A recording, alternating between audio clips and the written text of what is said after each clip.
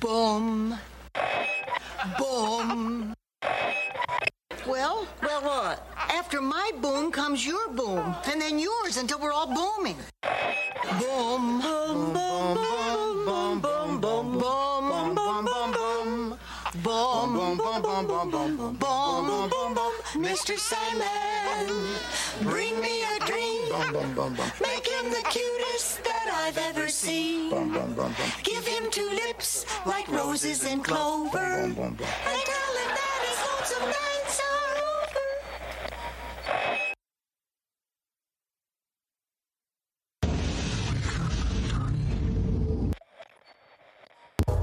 Wake up.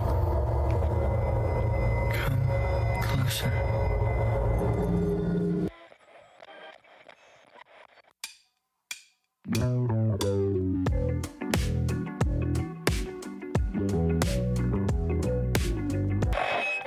Wake up, Maggie, I think I got something to say to you.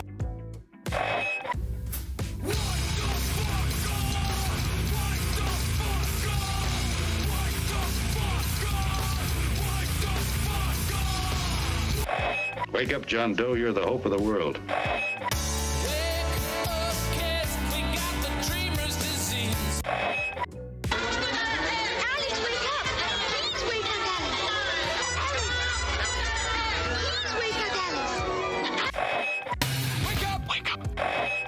Wake up, bitch.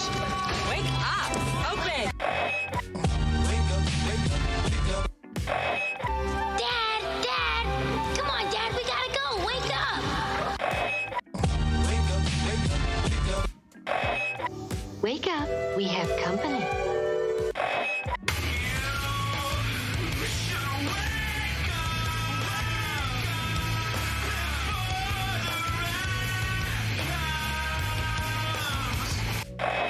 Why don't you wake up and smell what you shoveling? We've been programmed. Wake up, we miss you. Wake up, you piece of shit.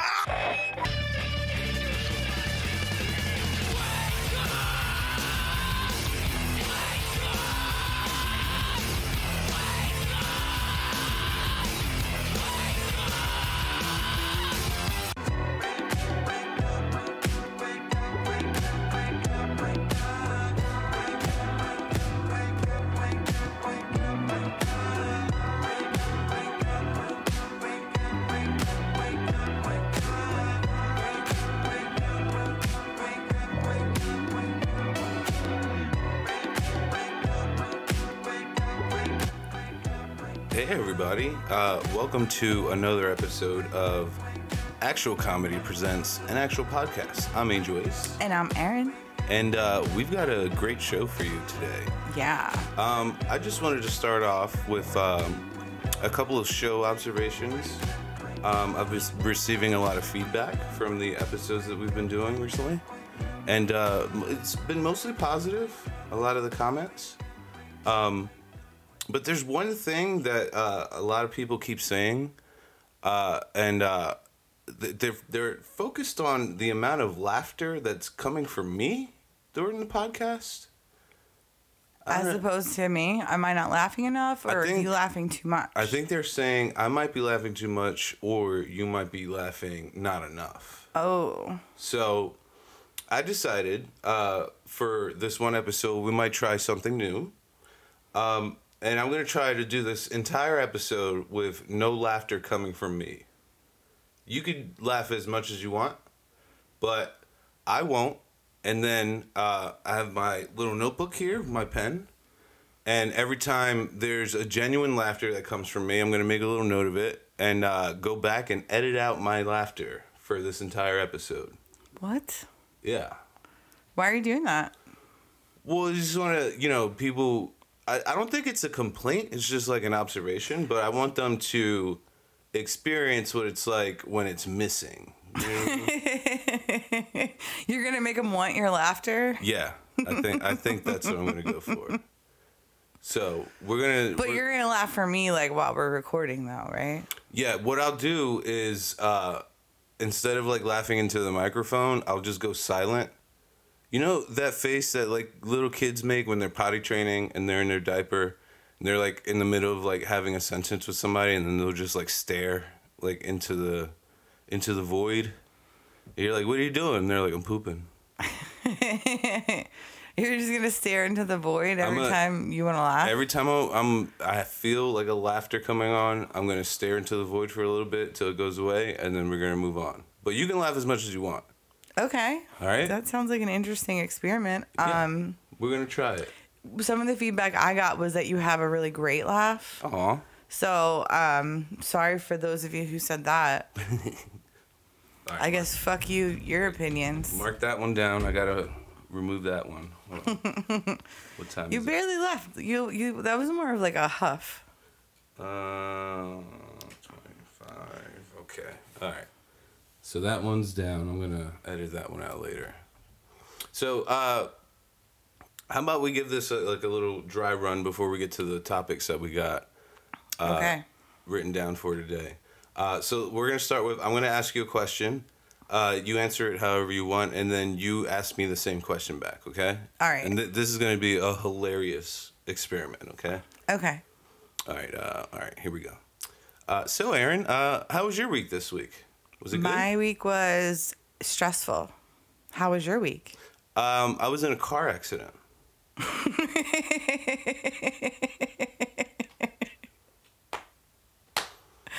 Oh, man. I'm sorry. Yeah. How you feeling after that? I don't know. I mean, does it count as a car accident if the only thing that was, like, damaged in the accident was the person?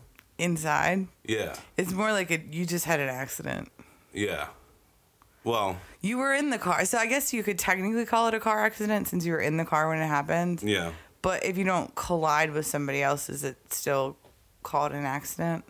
I don't know. So let me explain what happened, because there's kind of a funny story in the middle of this. But did you ask me to ask you the same question that you asked me so you could tell the car accident story?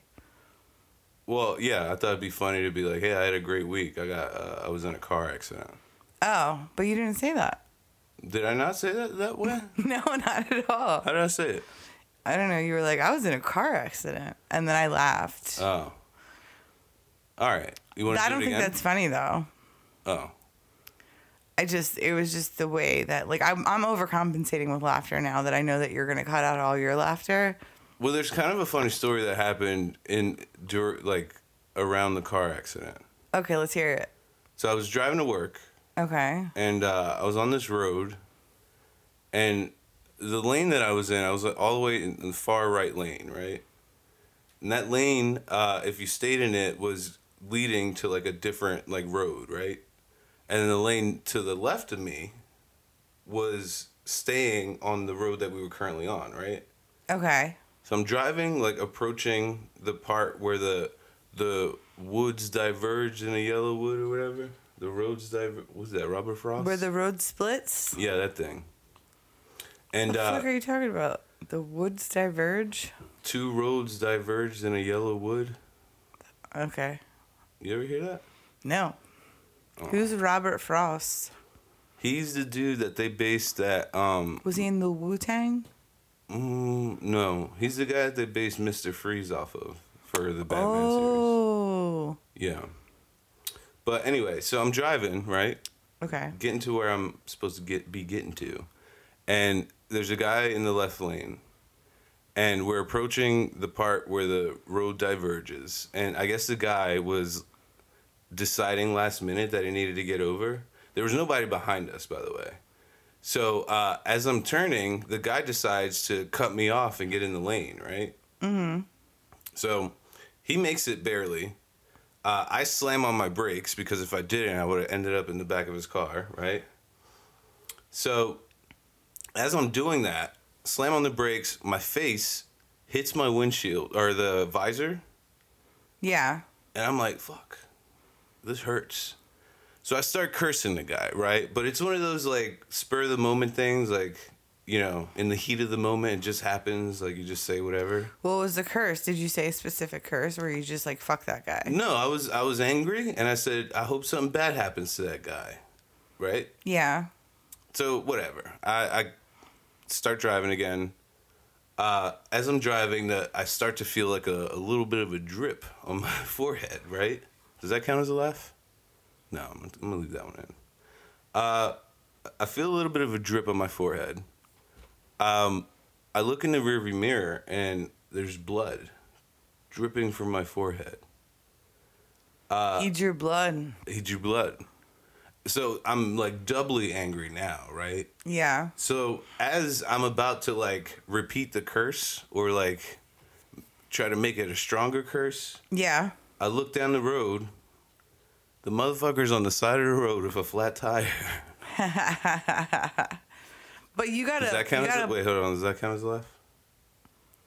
Just when you said the motherfuckers on the front. I mean, I don't know. Like, it wasn't an official angel laugh for sure. That's true. Yeah. It's more of like a sigh. I mean, if you're gonna be really Acai bowl. acai berry. There you go. Yeah. No, I mean, like, I think if you're gonna like be really strict about it, you should cut that out. Okay. Like, if you don't want to show any amusement at all this episode. Here's the thing, though. I said when I said flat tire, it came out like as part of like a chuckle. Do chuckles count?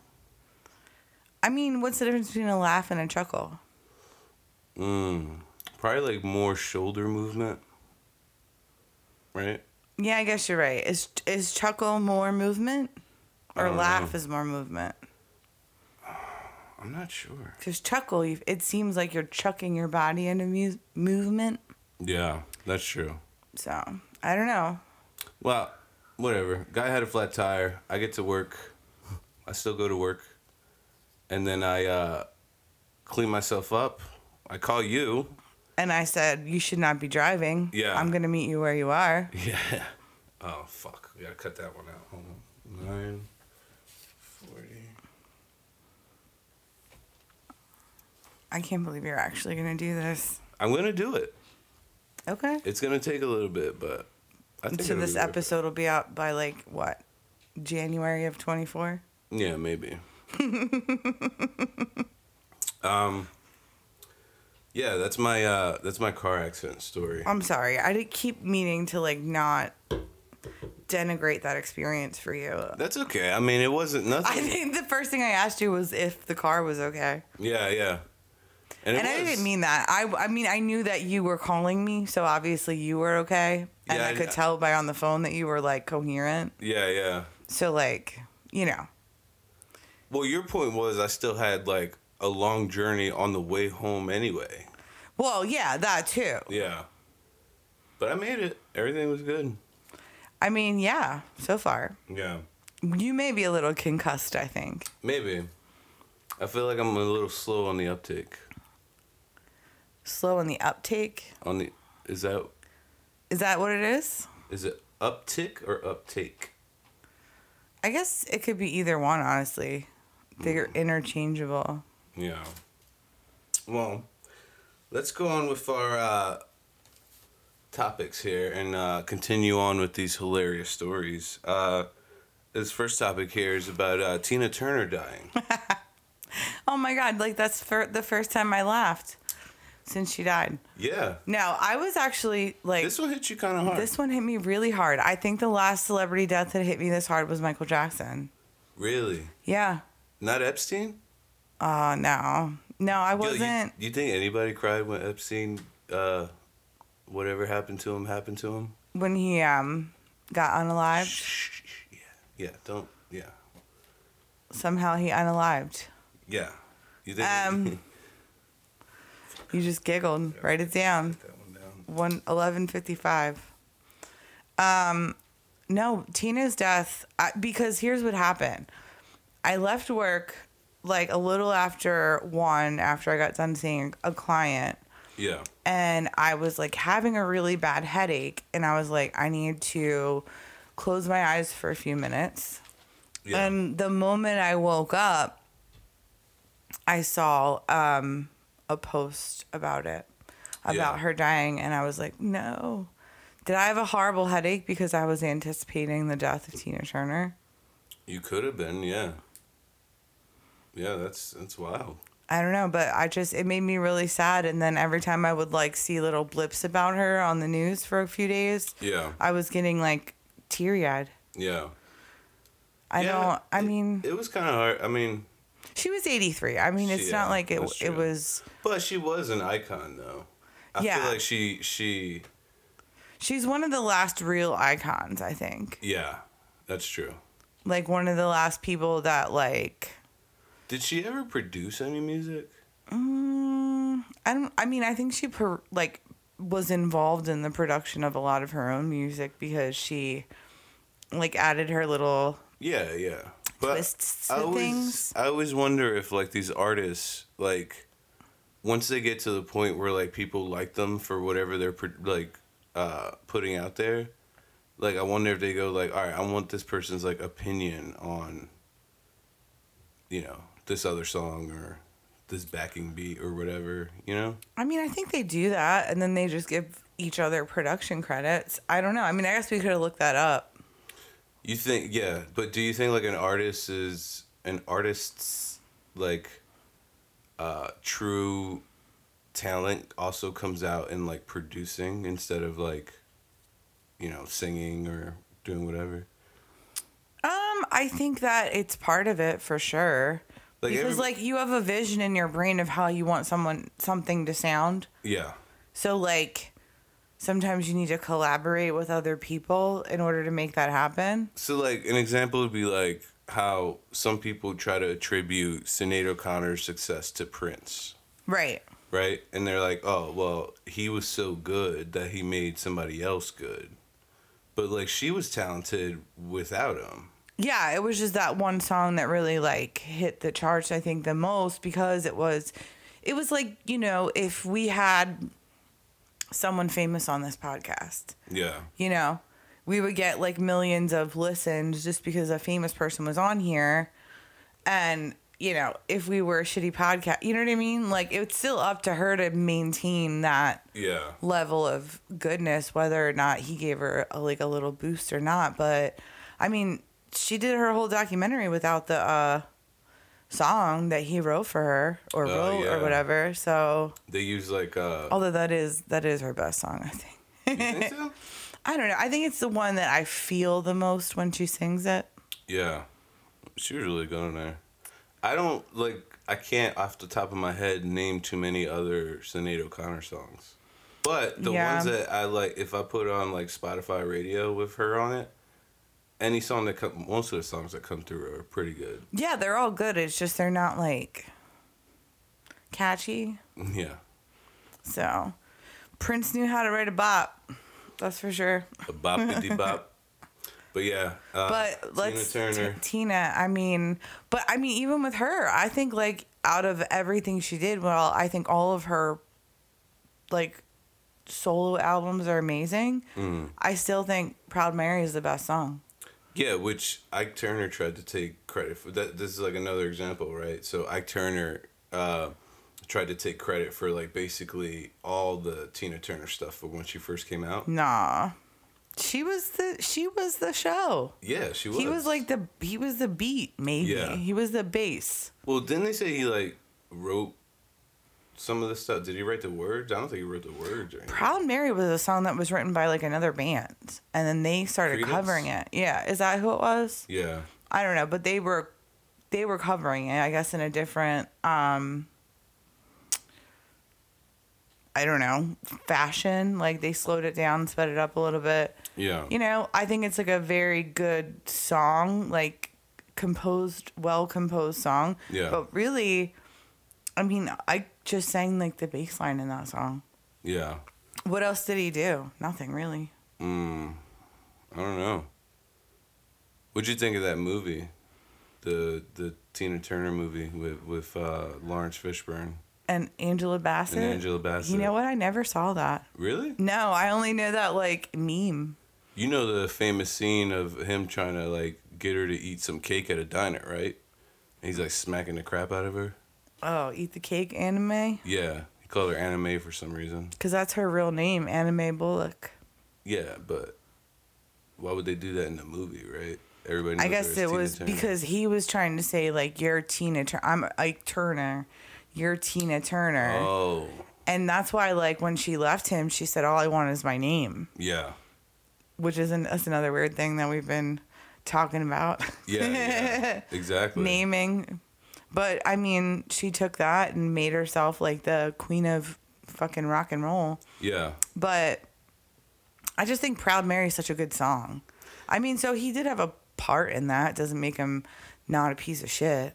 Well, I feel like a lot of her story gets looked over because of the domestic abuse, which, like... Yeah, because they look at her as victim. Yeah, like, don't get me wrong, like, that's an important part of it. But I don't think that was, like, the catalyst of her talent. I think that was always there. You know what I mean? Yeah, no, that was... It's kind of, like, disrespectful to be like, oh, well, she only got that way because he beat the shit out of her on a constant basis. You know what I mean? No. I think that, I mean, she renounced her U.S. citizenship and moved to Switzerland, Oh, yeah. I believe. Yeah. And I think it was really kind of over that movie in the way that they kind of, like, romanticized her life with Ike.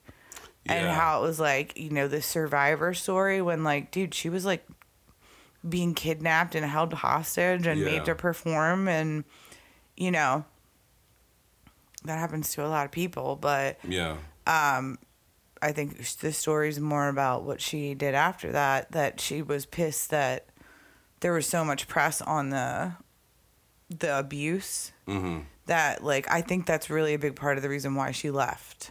Yeah. I mean, that's what pissed me off about, like, all these Whitney Houston documentaries, too. Yeah. Is, like, they all start off, like, okay, and then the, like, middle 90% of the movie is about drug abuse. I know. It's like- And it's about outside people. Yeah, exactly.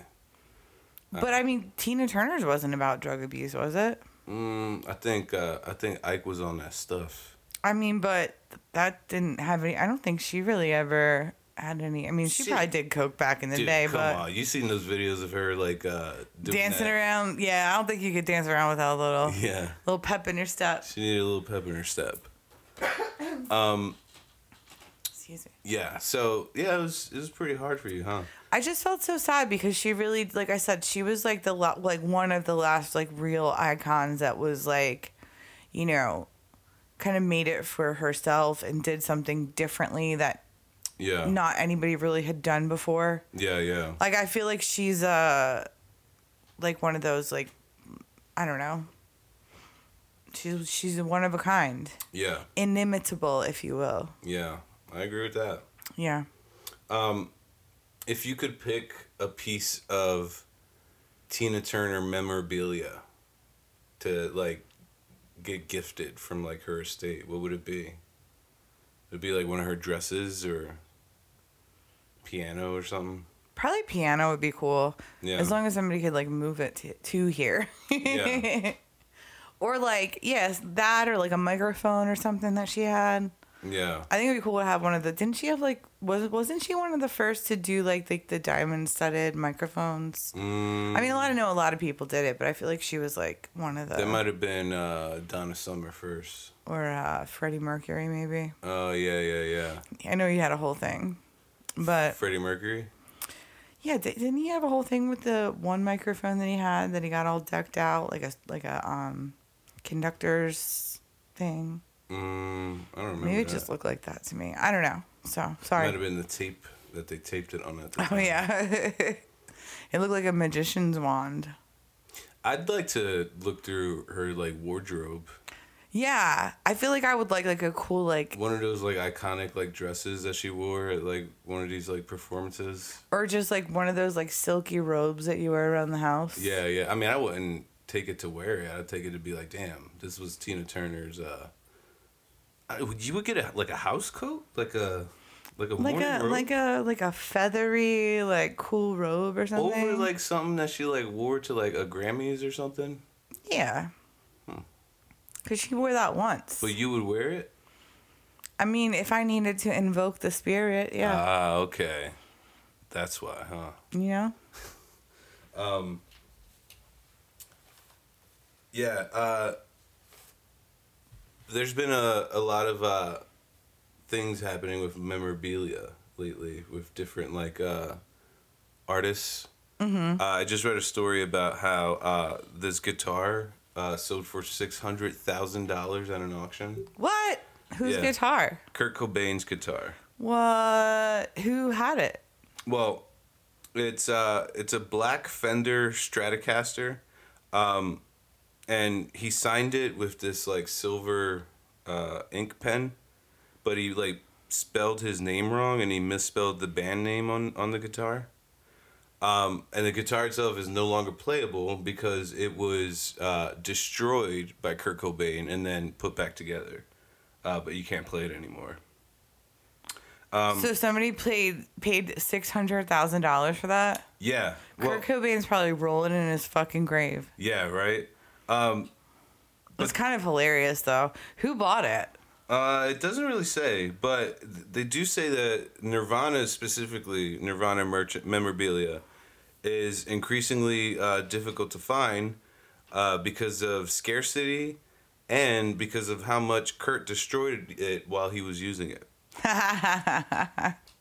So this particular guitar was destroyed while they were working on that Nevermind album. Okay. And then they eventually like repaired it, not to play it again, but just so it looks like a guitar. And then Kurt gifted it to his friend Mark Lanegan, who's part of this band called the Screaming Trees. Okay. And the signing reads, this is what he wrote on there. He wrote, Hell O, like hell and then the apostrophe O. Hell O Mark, love your pal, Kurt. He spelled it Kurdt, Cobain with a K, washed up rock star. Nice. And then also on the neck plate, there's some words scratched on it that Kurt scratched on it while he was using it, and it says Boda lives, and that's the name of Kurt's childhood imaginary best friend. Wow. Yeah. We should do a search on what's Boda. Like, just Google search that word. Boddah. Isn't that like one of those like Indian thing? Bodhi. B-O-D. It's spelled almost the same way. Or Buddha. Buddha? Was Kurt Cobain a Jesus or a Buddha? I think he was anti all that. Yeah, so it was Jesus and Buddha. Yeah, that's true.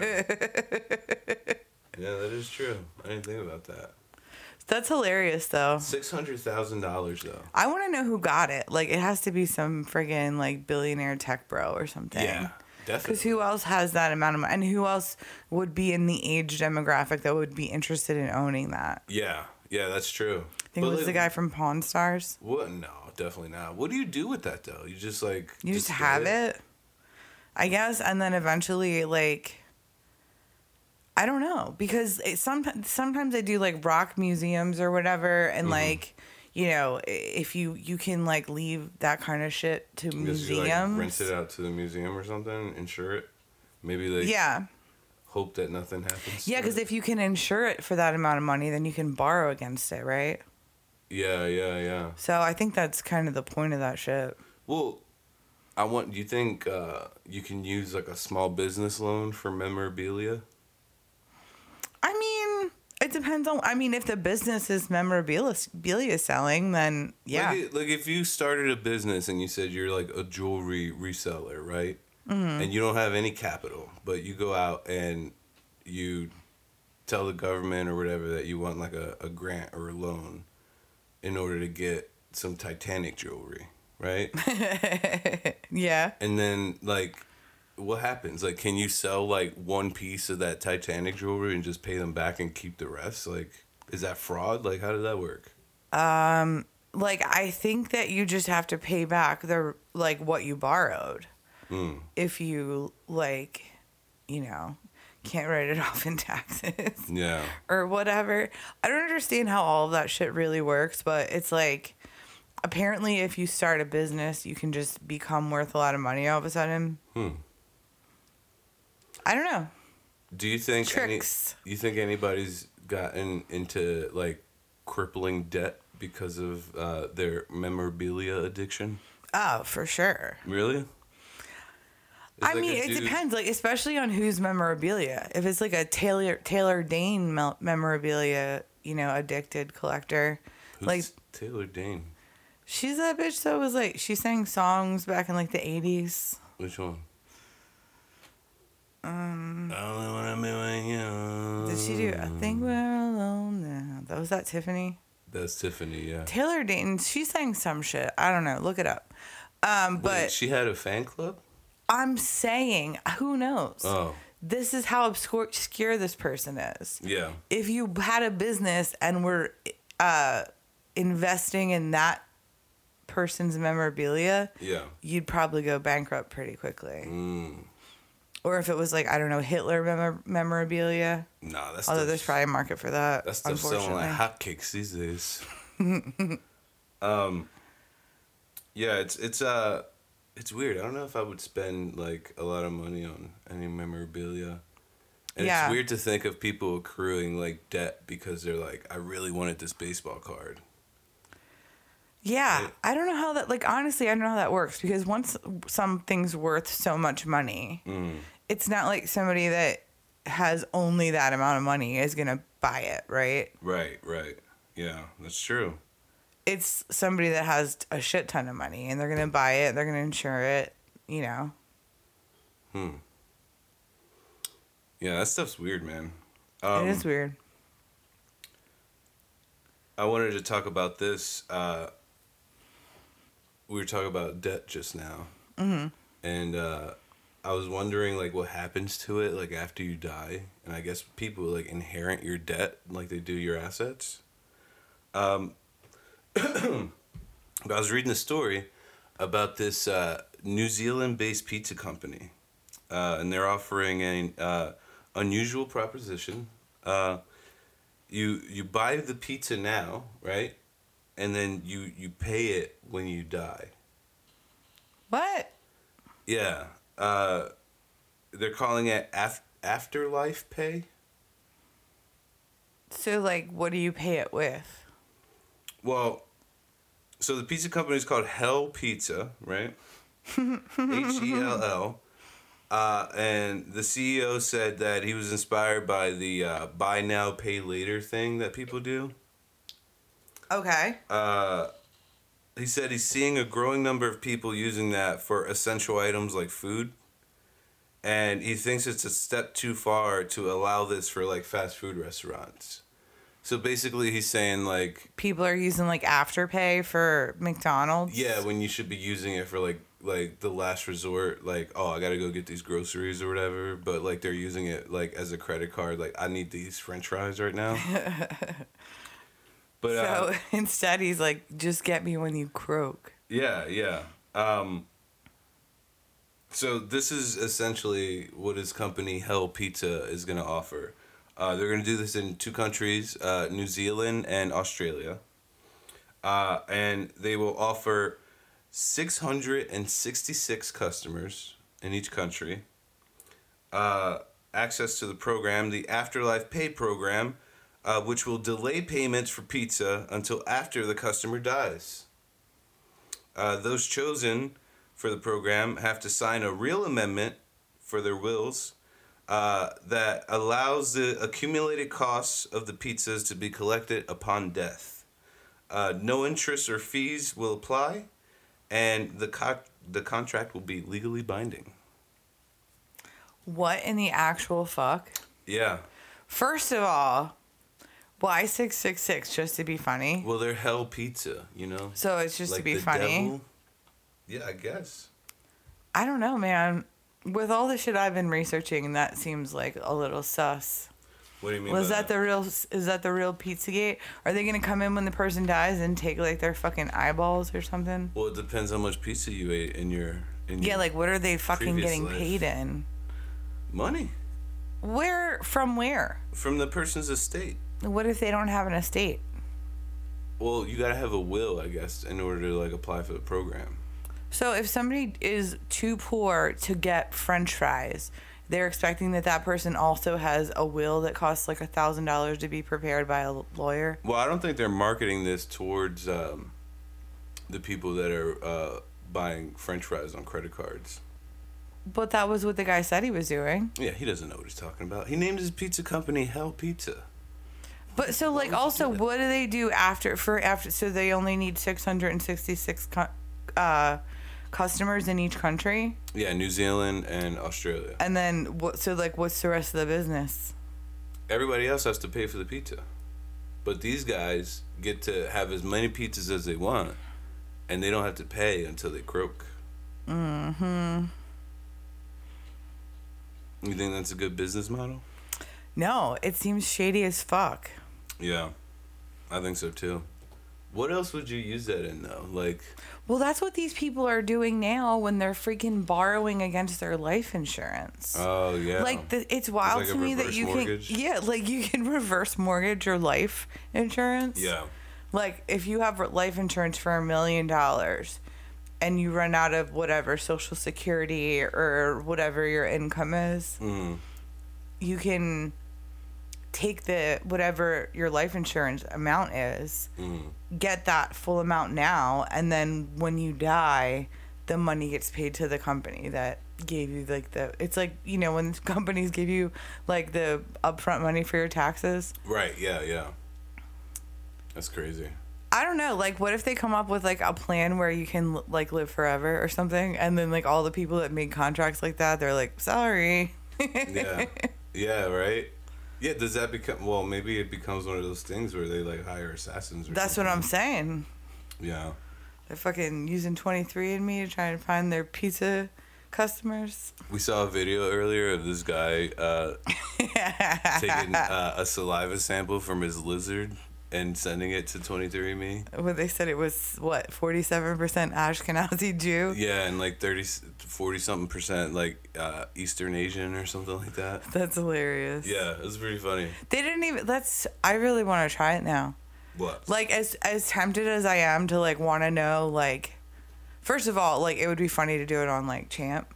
Well, they have it for your pets already. No, but I mean to send it to, like, a human place. And see if they could tell the difference? Yeah, like, would they send back, like, non-human DNA? Like, do you think that was really a real thing? I don't know. I feel like they would have detected that was, like, not human. Well, would they have sent, like, a letter that said, like, you guys got us or something? I don't know. Like, they could have... I don't know. This is too deep. Yeah. Is it? I don't know. Everything just feels like... Yeah, it feels like a lot of these companies are going to like extreme lengths to get people in their stores, or at least talking about them online. Yeah. The devil's involved in a lot of these. Yeah, which is really kind of crazy. And like, you know, what I want to know is what is the point of all this? Just capitalism? Yeah. That's what literally. And just like people are cool with the devil now, so they're like, all right, come on out, Beelzebub. Yeah, or are they doing it? You've been the devil for long enough. Or they're doing it for the reactionary reason from the people that are on the other side. Yeah. Just like what Target's doing with this gay stuff. Well, apparently their gay stuff is made by Satan worshippers. Yeah. So it's like gay Satan worshippers on top. So I got a little bit more information about that. Yeah, so for those who don't know, Target has been facing backlash this month. Month of May. for their Pride section. Yeah, they had a Pride section for, I guess May is Pride Month, right? I thought it was June. I thought it was Asian American Heritage. I don't know. I thought it was Nurses Month, and then it was like, you know, Autism Awareness Month. Yeah, so Target had, I guess, a line of different items, not just clothing, but like other things that they presented for Pride Month, right? But then they started to receive like a backlash online from all these like weird like Christian social media users. And they ultimately made the decision to pull a bunch of the items from the shelves. But when people were asking about it, like, why'd you do that? Why'd you back down if you believed in it? They were saying that this was done for the protection of the workers that work there. Because apparently there's, like, an uptick in, like, customers coming in and, like, trying to start shit with these workers that are just there trying to get through their day. Yeah. Yeah, so they decided to pull most of the stuff off. I guess they have it, like, under review. But it says they have, like, more than 2,000 products that they were doing, including clothing, books, music, and home furnishings. Gay home furnishings? Well, this what is it, article just like said, rainbow attire? This article said that they had gender fluid mugs, which I guess is a mug that you put some type of gender fluid inside of. Pee in it? Queer all year calendars. Hell yeah. And then they cited some books that were aimed at 2 to 8 year olds. Some of the titles were Bye Bye Binary, Pride 1 2 3, and this last one just says, I'm not a girl. So, I don't understand what the big giant like hookup is all about for this. People are trying to think that this is like indoctrinating their children, but they're cool with like army guys and fucking like little like ugly little girls getting like model like toys. You know what I mean? I mean, you know, you gotta keep that illusion going. I mean, but also, like, Pride gear for 1 month out of the year seems like such a fucking waste of, like, money.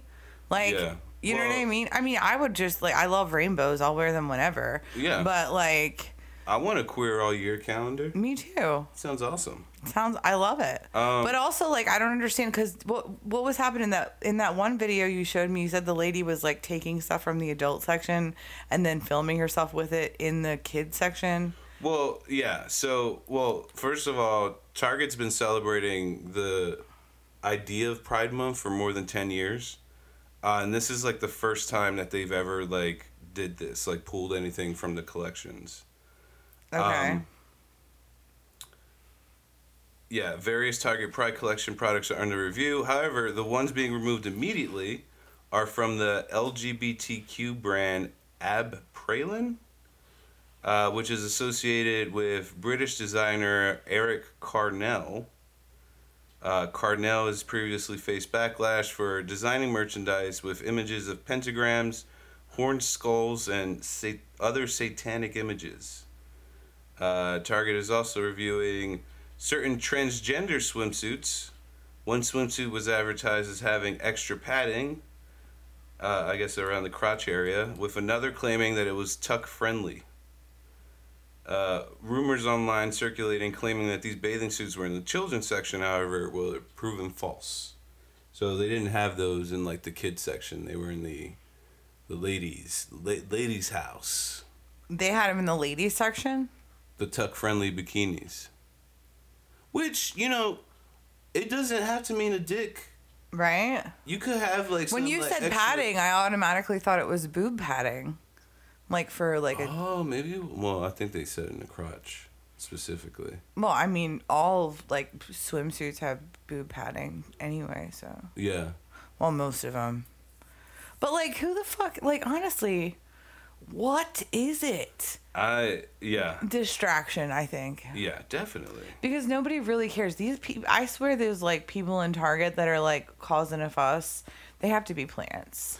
There's no way Target lost the amount of money they're saying they did. No way. There's no way the fucking Budweiser lost the amount of money they're saying they did. No. There's no way they even make that amount of money. Here's what happens, right? So they create this controversy. You get half the people that come out and say, you know what, I agree with what they're saying, I'm going to start supporting them. So their sales go up, right? Then you get the other half that are like, I hate this, I don't like this. I'm going to go out and buy as much of this product as I can to destroy it. And then their sales go up, right? So it's all about that. I don't think it's anything deeper than them just trying to get money. You know what I mean? I mean, for Target, yeah. It doesn't matter. Yeah. But, like, what's the, like, literally who the fuck cares? It's like, how do you have time for this? How do you have time to be in a Target fucking making TikToks about outrage? Yeah. Like, shut the fuck up and go do something productive. Also, like, hardly nobody that is part of that, like, Because I'm sorry, go ahead. community, like, shops at Target for clothing. It's pretty basic, right? Like, Yeah. I don't think anybody with, like, some, like, semblance of fashion sense goes to Target and is like, let me check out what new sections they have to see, like, you know, if I can get some jeans or whatever. I don't know. What do they sell at Target? I mean, I'll go there for, like, basics. Like, if I know what I want and I know that they have it, I'll grab it. Yeah. But, like, for sure not fashion. I mean, they don't have any kind of handle on... Yeah. I don't think society does anymore, honestly. But... No. There's a lot, I do see, like, in a lot of, like, what if increasing... Walmart... Does Walmart have a queer section? See, they won't do that because Walmart is based out of Arkansas. And they know how to cater towards a certain demographic of the American populace. That's why they had a big, giant Duck Dynasty line. Oh, yeah, I forgot about that. Yeah, different blankets with Uncle Si on it and stuff. I fucking love Si. Yeah. I mean, minus all, like, I don't think he really said anything racist, did he? He might have something to say about these tuck-friendly bathing suits. God damn it. Who cares? I mean, we weren't allowed to wear freaking regular bathing suits, like, 100 years ago. Do you remember when men used to have to wear, like, full onesies to go bathing? Oh, yeah. It would be, like, a T-shirt and shorts. Like an oversized T-shirt Like, and, like, baggy shorts. Yeah, that was just a one stripes. piece. Yeah. Like, and now they're worried about, like, tucking stuff. Yeah. I mean, like, whatever, man. But it's just hilarious that these people who, like, claim that they're so afraid of these companies indoctrinating their children will, like, allow their kids to be on their iPad all day, or they'll take them to church, or they'll go to like vacation Bible school for their whole life. Yeah, it's weird, right? Like, it's a selective indoctrination. It's selective outrage. If it's indoctrination that, like, can fit comfortably into, like, a lifestyle that they want to live, then they'll take it. Yeah. But if it, like, you know, if it questions that paradigm, then it's also weird to have, like, children's clothing with satanic images on it, quote unquote, sold in Target, right? Yeah. Like, I feel like if there's, like, a baby onesie with, like, Hail Satan on it sold at, like, Spencer's, like, who cares? Right. But, like, in Target, it seems like a weird place to find Unless that type of I stuff. mean, do they have satanic stuff for, like, adults? I don't know. I've never, like, gone out shopping for satanic apparel. Not that, like, you know, whatever. But, like, let's not get it twisted. It's the papal bulls. Yeah. It's the fucking Catholic Church, dummies. Yeah. It's the sun god that you guys are all worshiping. Yeah. Like, Satan, you can call it Satan if you want. And it's just, like, people get so freaked out when, like, people acknowledge that Satan exists. Yeah. Or if they exist. Yeah. Like, what is that? I don't know. It's in your book made him up. Now you're mad that somebody else is... Yeah, is it just, like, another, like, interpretation of, like, anxiety from fear? Or, like... It's gotta be. Yeah. It's gotta be, because, like, if you're indoctrinated with hell being, like, the scariest possible... That's why I'm, like, on a fucking religion bender right now. Yeah. Just trying to, like, pull at all these different threads that we'll talk about. But it's because, like, I was indoctrinated into religion... Like, through no fault of my parents. I think they were just trying to do the right thing. Yeah. And it was, like, a long time before I realized, like, oh, my God, I got to fucking pull all this programming out. Yeah. And then when I pull all of it out, I'm like, fuck, I got to pull even more out because it's, you know, it's all connected. And it's, like, I don't think people even realize how much everything is connected. Yeah, yeah. Yeah, it's wild. But... to stay on that, like, religious kind of vibe. But I guess that in a way I can get why these people are, like, pretending to be outraged. Yeah. But it doesn't seem real. It Yeah. really doesn't. I don't. It seems like a red herring or like a distraction from I don't know what, but something. Yeah. It's just weird to come at something so hard without like reviewing the things in your life that are also the same. You know what I mean? Yeah, I know. It's really, really weird to me that like a lot of these people haven't reached that like stage of their human growth cycle yet. Yeah, everybody part gets of me there feels like differently. I don't even know if it's real. Like I don't know. Like part of me feels like it's fake outrage at first, and then people start getting like Well, there's upset real, about it. There's people out there that are like real people that are really upset that they feel that the company Target is trying to take their children and turn them into something that they don't agree with. Right? First of all, how's your fucking kid getting into Target without you? Yeah. Exactly. I went 5 years without entering a Target until yesterday. So like you don't have to go to fucking Target. It's crazy. Yeah. Like It's true. It's not. It's selective outrage, and it's just like it honestly, it's making the sales go up. It has to be like an inside job almost. Maybe. Yeah. You know, like it The has to. Budweiser Dylan Mulvaney thing definitely was. Yeah. 100%.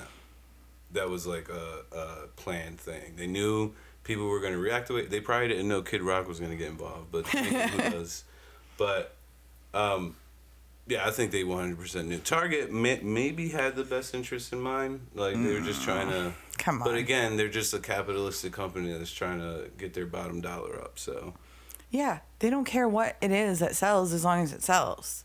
They're not really worried about the ethics behind it. Obviously, it's fucking Target. That's another thing. It's like all these like young people, the younger generation. You think that they would be more worried about the fact that the Earth is fucking dying, and maybe we shouldn't be buying stuff for every goddamn holiday. Yeah. Like, why aren't we talking about that? But you know, whatever. People still buy into these like weird. Maybe it's like a traditional thing. We were talking last week about a little bit about the St. Ubaldo Festival. Oh yeah, let's talk more about that because I wanted you to look into it more. Yeah, so I looked into it a little bit more, and there's some crazy shit that I think once I tell you about this, you're gonna want to like go down that like road. Nice. To like learn a little bit more. But I'll save that part for the end. But for those of you listening at home, St. Ubaldo Day is like a festival that happens in two places. Gubbio, Italy, and Jessup, Pennsylvania. It's also known as the Festa di Ceri, or the Ceri Festival, Ceri. Okay. It was originally celebrated in the Italian town of Gubbio.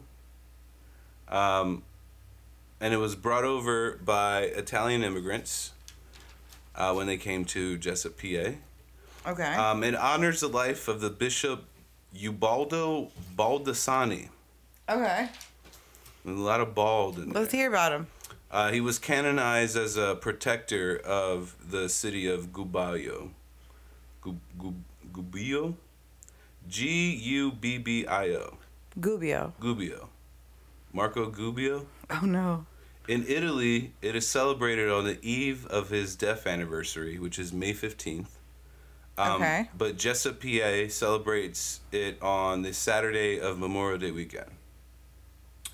The procession through the streets includes small statues of St. Ubaldo, St. George, and St. Anthony, in that order.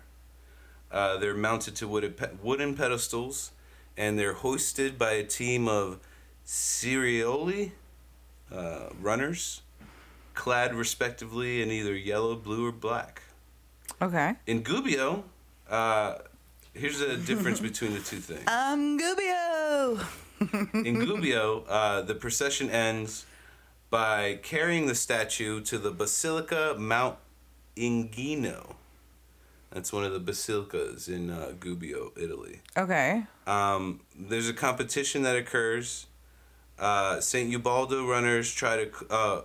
okay, so the competition occurs as the St. Ubaldo's runners try to close the basilica doors before St. George and Anthony can join Ubaldo inside. So basically, it's like, I think St. Ubaldo wins every time. But Okay. they do a thing where they're like, oh, we're going to get there first. They're like, oh, we're going to get there. And then St. Ubaldo goes in and they try to like close the door before the other guys come in. In Italy. This is all in Italy. They don't do this in What? But so he's just the protector of that one area? Yeah, I guess he was like canonized as the saint of that area, like the guy, their hero. Is that when they take the body and they shove it into a cannon and then like blast it over the area? Did they have cannons back then? I thought that's what canonized meaned. I don't know. Meaned. Okay. I'm not gonna save this for end. Actually, this is the interesting part that's gonna get you interested in reading into this more. Okay. And after I tell you this, I'm going to go into what they do in the American part of the festival. Okay. But last thing about the Italian St. Ubaldo Festival, or day, the event may be a survivor of a similar rite of passage described in the pre-Christian Inguvine tablets. Spell it? Iguvine. And these were pre-Christian tablets that were found in the city of Gubbio. Okay. In Italy. And they described like different religious rites of passage. Okay. In a language that was like made I think I got more detail on that later. Anyway, you're going to want to look into these tablets because they have something to do with the stuff that you're going to be talking about later, but we'll do that after. Okay. So anyway, in Jessup, PA, where they celebrate this, back in the 1800s, the coal industry was growing. So a lot of Italian immigrants from Gubbio and other communities in the Umbria region decided to come from Italy and settle in that area of Jessup, PA, which is like a suburb of Scranton. Okay. Where they shot The Office. Kind of close to maybe where Papa Joe lives. Oh, maybe, yeah. Doc Brandon might live close to there. The tradition started in 1909, and it continued into 1952. Then they stopped it in 1952. Okay. But then it was revived 24 years later. The event begins with music at the local high school, followed by a ceremony at the local Catholic Italian cemetery. Then members of all three teams gather for a frittata breakfast. And then they go to church for another mass. I go to page 2 of my notes. This is still St. Ubaldo Day in Jessup.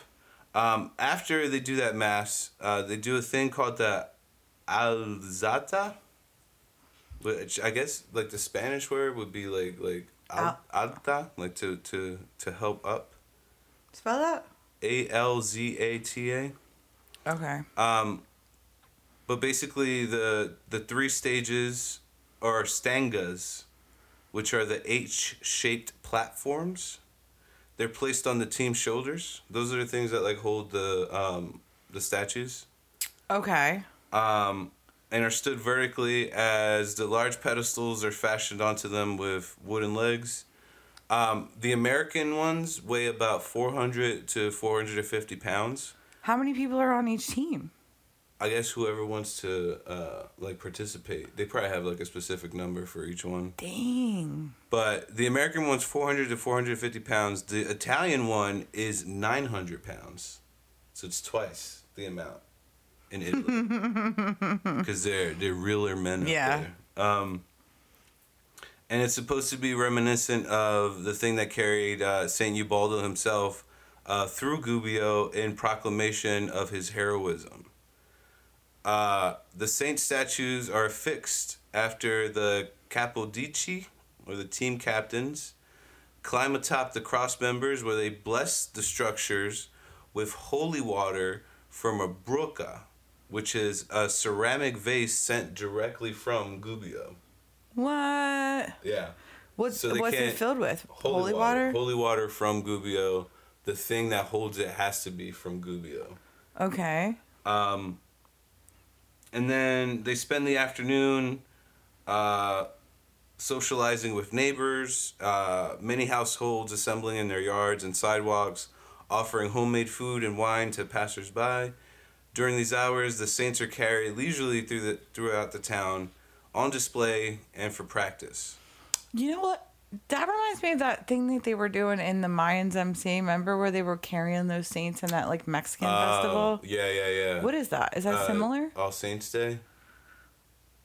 Is that a similar thing, you think? Well, maybe. Yeah, I think, well, the one that they're doing in Mexico is like one specific one, I think. I'm sorry. I didn't mean to cut you off. Go ahead. Yeah, but so anyway, the procession is the main event of the day, and it's considered a race because of its fast pace and level of excitement. The race starts uptown, goes through the business district, and then ends up at Station Park on the opposite side of town. And then the course is then reversed, and then before they get to the end of it, they turn towards the Veterans Memorial Stadium. The team circles the field 3 times for something called the I Tre Giri. You spell that I, and then a new word TRE, and then a new word GIRI. And then St. Ubaldo always wins. Yeah, and that's what they do in the American one. But going back to those tablets, I researched it a little bit, and they were basically tablets that they said included the Roman concept of the trilogy deity that became like prevalent throughout all Christianity. Yeah. A lot of that stuff is in these tablets, which they have currently on display in Gubbio right now. So. Oh shit! Really? Yeah. You might want to look into that. I have to. And what are they written in? Do they say? A language that was start- an offshoot of Latin, but it was kind of just used in the Umbria region, and I guess it's called like Umbriganese or something like that. I don't know. But it would be like like old Italian kind of. Like a mix between like Latin Phoenician, and Italian. perhaps. Maybe, yeah. Pretty cool, though, right? That's pretty cool. Yeah. So anyway, I mean, maybe, but like, what's the point of it? I don't understand what Gubbio did, or what Ubaldo really did to save them. no, yeah, I don't. They never say that. They never say like he got like you know. Yeah, it's not like the Irish like what was that guy? St. Patrick or whatever? Yeah, they still really haven't said what he did either. They said that he drove the snakes out, but that meant the pagans that didn't believe in the Christian God. Oh, yeah. All the people that had extra tuck space in their swimsuits. Yep. Racist. Ain't no tucking in Christ. No, or Ireland. But yeah, so that's crazy they still celebrate that. That's just another example of like. So they're sister cities? They're sister cities, yeah. Wow. Jessup, PA, and Gubbio. I wonder if they're like on the map, if they have like any relationship to each other, like geographically, like are they at the same like latitude or longitude? You know what I mean? Like maybe, yeah. That's possible. that would be interesting to look into. Yeah. But I definitely think you should look more into these tablets. Oh, I'm 'cause going to. It's gonna blow your mind when you read some of that stuff. But anyway, my mind is blown. The trilogy thing has to do with the 3 saints that they're using. So Saint Anthony, Saint George, and Saint Ubaldo. Yeah. Which I think are just placeholders for the, collective 3. Father, Son, and Holy Spirit. Yeah, all that. So they're like the spirits, whoever you want it to be. Or whatever. Well, St. Ubaldo wins every time, so whichever one he's supposed to represent, that's the winner. But okay, let's talk about more of this religious stuff that you've been researching. You've been fast away studying these things. Yeah, see, like I kind of went down like a bunch of rabbit holes, and the thing is, when you do that, is that it doesn't always kind of like go together. But I'm gonna try and like make the best bow that I can. Okay. All right. So a couple weeks ago. Wait, hold on. Can I do a joke? No, you're not allowed to laugh this time. I'm not gonna laugh. I'm gonna do a joke. Okay. I'm all beers. You know, like instead of all ears. Oh, like you had a bunch of beers. I'm all beers. Do you think they? No, I'm not even. I'm gonna put that on a t-shirt. Like bears. No, beers. For Budweiser, you think Budweiser might want to use that? You know what? I might cut that out so they can't get the idea from me. Yeah, I know. Yeah. But yeah, go ahead with what. So last week, well, I kind of so I had an idea that came to me because my running theory, as I'm doing my research, is like I said, there's a like the Earth is older, not older. The people are older than the Earth, not the Earth. Jesus Christ. People are older than we have records. The human race is older than what? The human race has been here for a lot longer than what we're told. Yeah.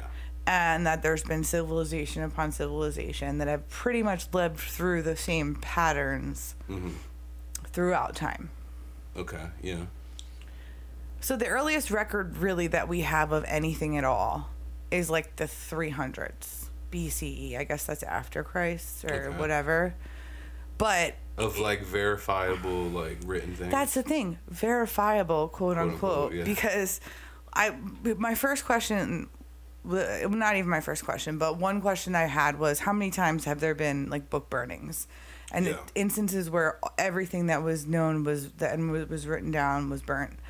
I know library, Not talking about like just a local community burning, like, you know. No, I wanted to know more about like a massive scale, like where this was ordered to be burnt. I was under the impression that around the time of King James that they ordered like book burnings, but I don't know if it was like one thing or they just had like different instances where they were burning like all of these things and then all of the, you know what I mean? Yeah. I don't know.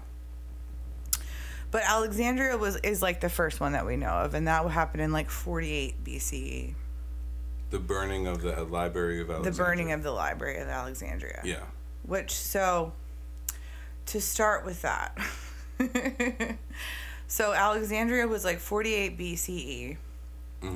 And during that time, there was a group that was described by a Jewish philosopher in his book called De Vita Contemplativa, which means the contemplative life. And so he was the primary source about information about these people that I was telling you about last week, who were called the Therapeutae. Yeah, I remember that. Okay. So the author, Philo of Alexandria, he said that the Therapeutae were the best of a kind given to perfect goodness that exists in many places in the inhabited world. The author derives the name Therapeutae from the Greek word in the sense of cure or worship. So this is, hold on. So this is where it's going to be a little bit of me going back and forth. So people that were also in this like group of people that are Therapeutae were the Therapeutes, the Essenes, like we talked about. Okay. The ascetics, all monks, the ecclesiastics, eclectics, Gnostics, Jesuits, and the Pythagoreans, the Dionysians, and a couple of gymnosophists who I don't know who they are. Okay. Anyway, so all these people were, quote unquote, the Therapeutae. Collectively. So, wait, does that mean like everybody that was part of those was also part of this thing, or was there select people from each of those that was part of this thing? I'm trying to find like exactly how to explain it to you. I'm trying to find something. So what it is all of these people, the Therapeutae, were, they were students of the University of Alexandria. Okay. And the University of Alexandria was set up in ways like a hierarchy, where like the more closer, you know, you the more you studied, you got to more information. Yeah. So like you could only get to certain information based on like where you were in that hierarchy. So the Therapeutae had done all the studying, and they'd become like a master of all the like medicinal arts. Okay. Okay. That's probably where therapy comes from. Yes. Okay. So let me read this. The first and greatest library that ever was in the world was at Alexandria in Egypt. The first of that most mischievous of all institutions, universities, was the University of Alexandria in Egypt, where lazy monks and wily fanatics first found the benefit of clubbing together to keep privileges and advantages of learning to themselves, and concocting holy mysteries and inspired legends to be dealt out as the craft should need, for the perpetuation of ignorance and superstition, and consequently of the ascendancy of jugglers and Jesuits, holy hypocrites, and reverend rogues among men. So, how do you interpret that? I was interpreting it as like these are the guys that started it. If they decided, hey, look how much easier it is to get something accomplished, if we can use our knowledge of something greater to trick people into thinking of like a god thing. Yeah. Do you know what I mean? Yeah, yeah.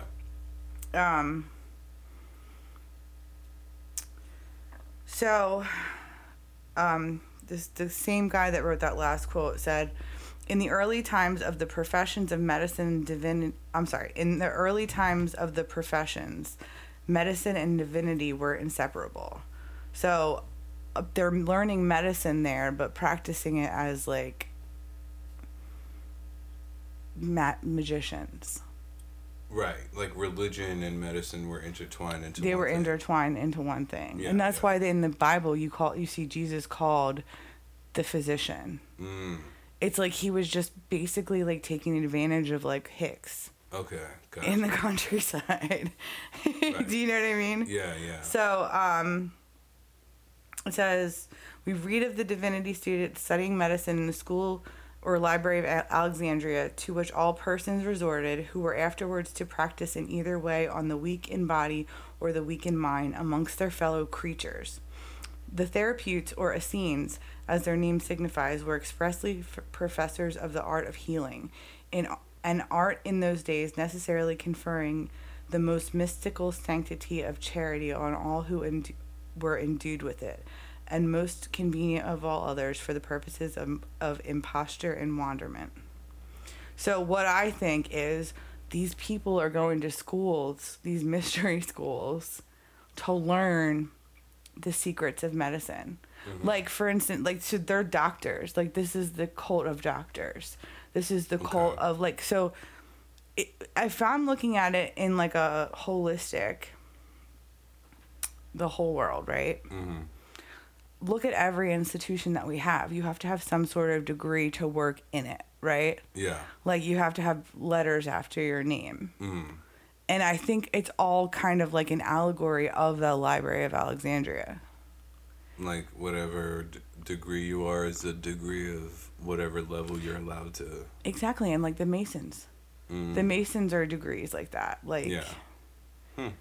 let's see that level of access you're allowed to have on like the collective. I think Yeah. in this paradigm, Yeah. in the paradigm where this is true. Okay. And I don't know, but it seems like it, because if you have to do some sort of initiation with each one of those, whether it be a college or The skull and bone shit. Skull and Bones, like you go into a fraternity. They make you do gay stuff, I think. Well, whatever, but you're even just paying to go there is a sacrifice in and of itself. Oh yeah. To be a part of it, because they look at money as a sacrifice as well. So it just seems like in all aspects of this society, you have to pay to play, right? Yeah, yeah. And if somebody's coming around with like something that can cure everybody, even if it's common knowledge for most people, it might not be for like the village in a small part of town where nobody's heard of it before. You know what I mean? Right. And I think that's kind of how Jesus like worked miracles, was like just knowing more stuff than most people. Yeah, I can see that. So I took a lot of jumps there. And I was kind of like reading into different people that talked about the Therapeutae. And it was weird to me because a lot of the saints that I was looking up in Christianity have names that are like, did they get their names from it? Because the first guy's name was Saint Epiphanius. Gesundheit. Like Epiphany? Epiphanius? Epitaphio. Epiphanius of Salamis. Salami. That was his name, yeah. Does that mean king of salamis? Epiphanius, I think, is his first name. But like, did they get the word epiphany from his first name? Yeah, probably. And he was one of the first. He was a Greek bishop around the end of the 4th century, and he was one of the first people or clerics in the Christian religion that started to take up an issue with religious images. So, like, you remember in the Bible, well, not remember, but I think it says something like you shouldn't worship graven images or something like that. Something about iconography or something. Iconography. Yeah. And there was a bunch of wars in the church about, there's a bunch, it's called iconography. There's a whole study on the different people that fought for religious iconography and fought against it. Yeah. So, this guy, Epiphanius, wrote something called the Panarium, which was like a list of all the heresies of his time, what he saw as heresies, and he thought religious icons were one. And one of his, so I don't know how I got to this next guy. I think it was because he was like a student of this Epiphanius. Is this guy named Saint John of Damascus. And he was known as the Doctor of Assumption or the Doctor of the Church, like the physician, like Therapeutae. John Cena was known as the Doctor of Thugonomics. So listen, he's known as the last of the Greek fathers. He was against iconography. His icon is the severed hand.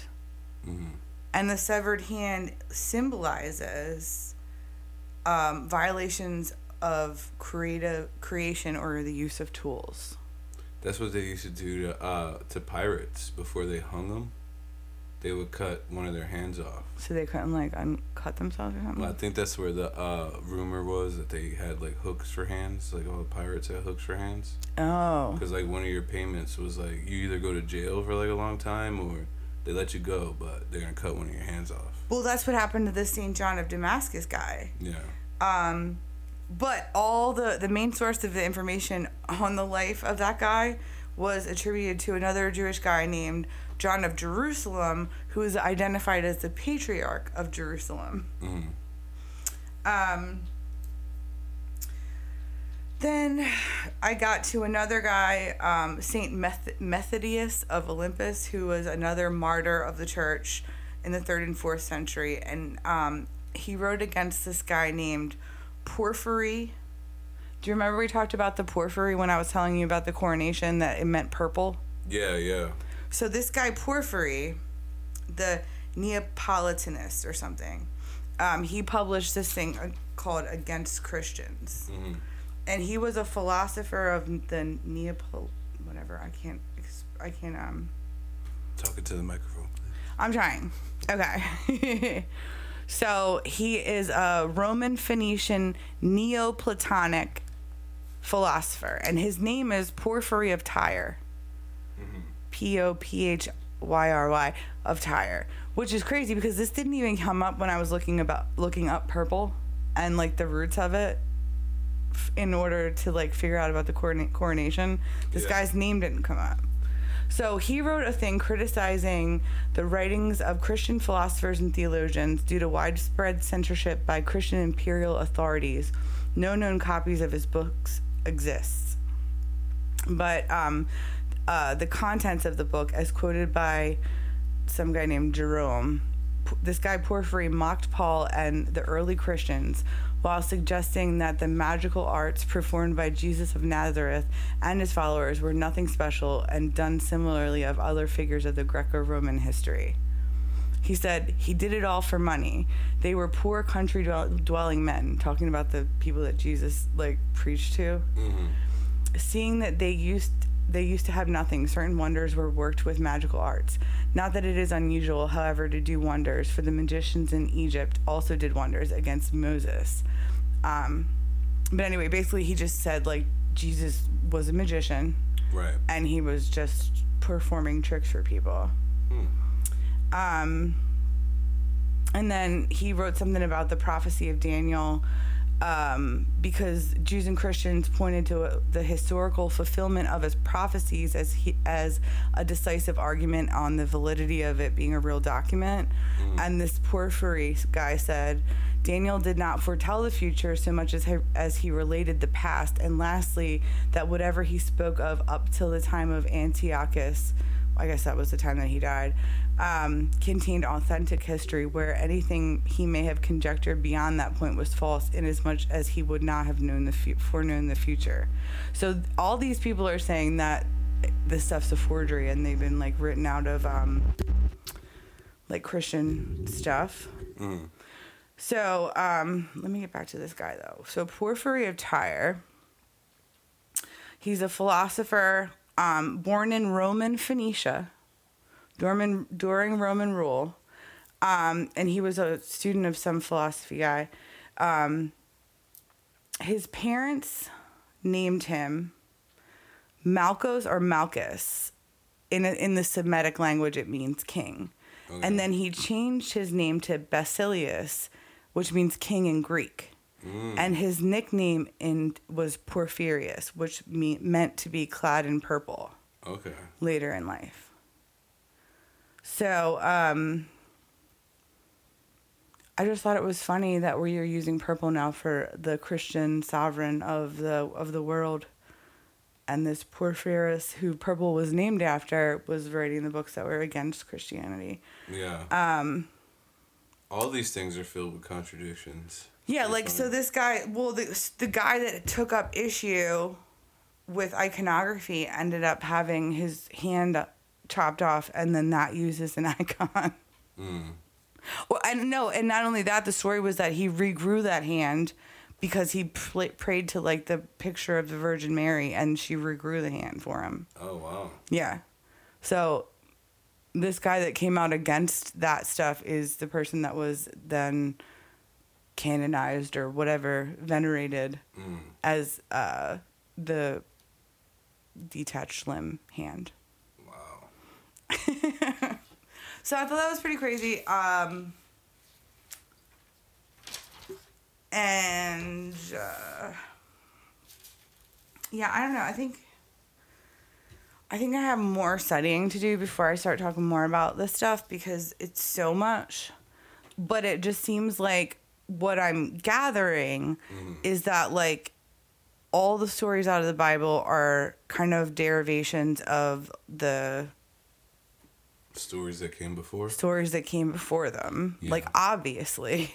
Yeah. Like, it's so obvious, it's crazy. Yeah. And they're just trying to cover that up. So there's all these different cults out there, and I'm like, but, like, why, right? What purpose are they serving? The cults? Yeah. Yeah. Like, I mean, I can get the societal cult or whatever it is to put everybody into a construct, right? You have, like, police officers, officials, teachers, lawyers, whatever. All the people that in your neighborhood. Yeah. I can see how they would build an organization where where in some way they could trick everybody into kind of like doing what they want. Okay. Do you know what I mean? Yeah, yeah. Like a society-wide type of... Like programming. Yeah, like It's possible. Like a book burning, if you will. Yeah. Like, I mean, how, like, I said this before, but how many generations does it take before we really don't know the truth about anything of what happened? Yeah. Like, I don't think we could say more than, like, a few years. Yeah, that's interesting to think about, right? Yeah, I mean, this stuff's happening in the 4th century BCE. Yeah. That's, like, what, 3,000 years ago? I don't understand the BC and BCE time difference, and I know there's some, like, a good 200 or 300 year discrepancy of, like, what year we're really on somewhere. Yeah. So there's a lot of shit. Yeah, there is. Yeah. Oh, and then, like, what did I also want? No, you know what, fuck it. I don't know. I don't remember what I wanted to say. We can't end like that, though. How about we end on this? You ready? Mm-hmm. How about Anthony Jesuit? Oh, like the comedian? Like a comedian, but he's like a heretic or something. Well, now they're not even considered heretics. They're part of the Jesuits? We have a Jesuit pope. That was never supposed to happen. Was there a specific rule against that?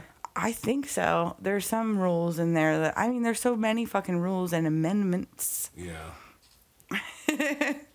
I mean, they started the Church of England to get out of the Christian church's rules. They should have just gave him that divorce. Like, I have to go through so many councils of Nicaea to try and figure out, like, what the fuck happened. Like, I'll get back to you, but I'm pretty sure they're all in the same cult.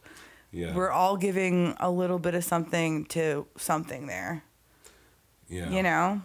I'm still convinced that placenta thing is onto something. The guy with his placenta theory, I think he's onto something. The guy that you were listening to in that podcast? Well, he wrote a book. The guy that wrote that Right of Way book. Oh, yeah. Yeah, That's not about driving? No. Too bad that guy that cut you off didn't read that. The Right of Way? No, it's a bad joke. I'm sorry. Yeah. No, but I think it's real because then I pulled up that picture today, which was a Michelangelo picture on the Sistine Chapel, and it was called, like, Original Sin. Oh, yeah. And it looks like it's a tree of life with Adam and Eve next to it. Yeah. But that shit looks like a umbilical cord. Yeah, it kind of does. It really does. I noticed it after you said it. I didn't think of that before, but after you said it, I definitely saw it. And then I'm like, okay, so then... and then up until recently, the Catholic Church was in charge of most hospitals, you know? Yeah. So... Yeah, that's true. What are we doing with all the body parts and the blood? I want to know. I think motherfuckers love a blood sacrifice. They're donating them to the St. Ubaldi Festival. Oh, shit. You think that's where they're going? I don't know. It might be. We got to go check that out one year. Yeah. It's only a couple hours away from here. Yeah. We don't have to carry it, though, right? I'm going to, and then, like, I'm going to, like, slip. You're going to try and get Anthony up there first? Should I do that? Would it be funny if they put the wrong saint up there? You know, what do you think would happen? Is we come up with our own saint and we get in there first and we lock the door before any of the other three can get in there. Mm. And then whoever, like, comes in with us, free pizza. Free pizza. From Hell Pizza. Mm. There's your Pizzagate. There's your Pizzagate. All right, guys. All right, this has been an actual podcast. Yeah, what do you think about this name? What was the name you wanted to title this? I wanted to call it We Don't Need Another Hero. I was thinking about No Laughing Blabber. Because I didn't laugh this whole time. Yeah. We'll think. We'll talk about it. All right, guys. Thank you. I wanted to be, like, a little bit more, like, you know... I wanted to venerate Tina Turner a little bit more. Oh, yeah. Yo, rest in peace. Rest in peace, Queen. All right, guys. We'll talk to you next time. Thanks for listening. Peace. See ya.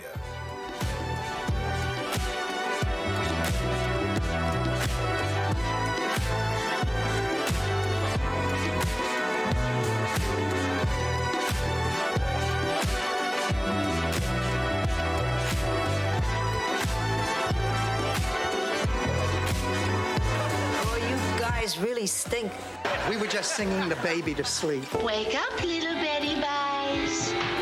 Have you been Betty Boy? It was waking me up. When I lay me down to sleep. When the soul identifies with Maya, it forgets. Thus the soul is temporarily in darkness. It is deluded, and it dreams the mortal dream. Becoming increasingly involved and confused, the soul remains bound up with the world. The intuitive faculty becomes suppressed, and its perception of truth blotted out.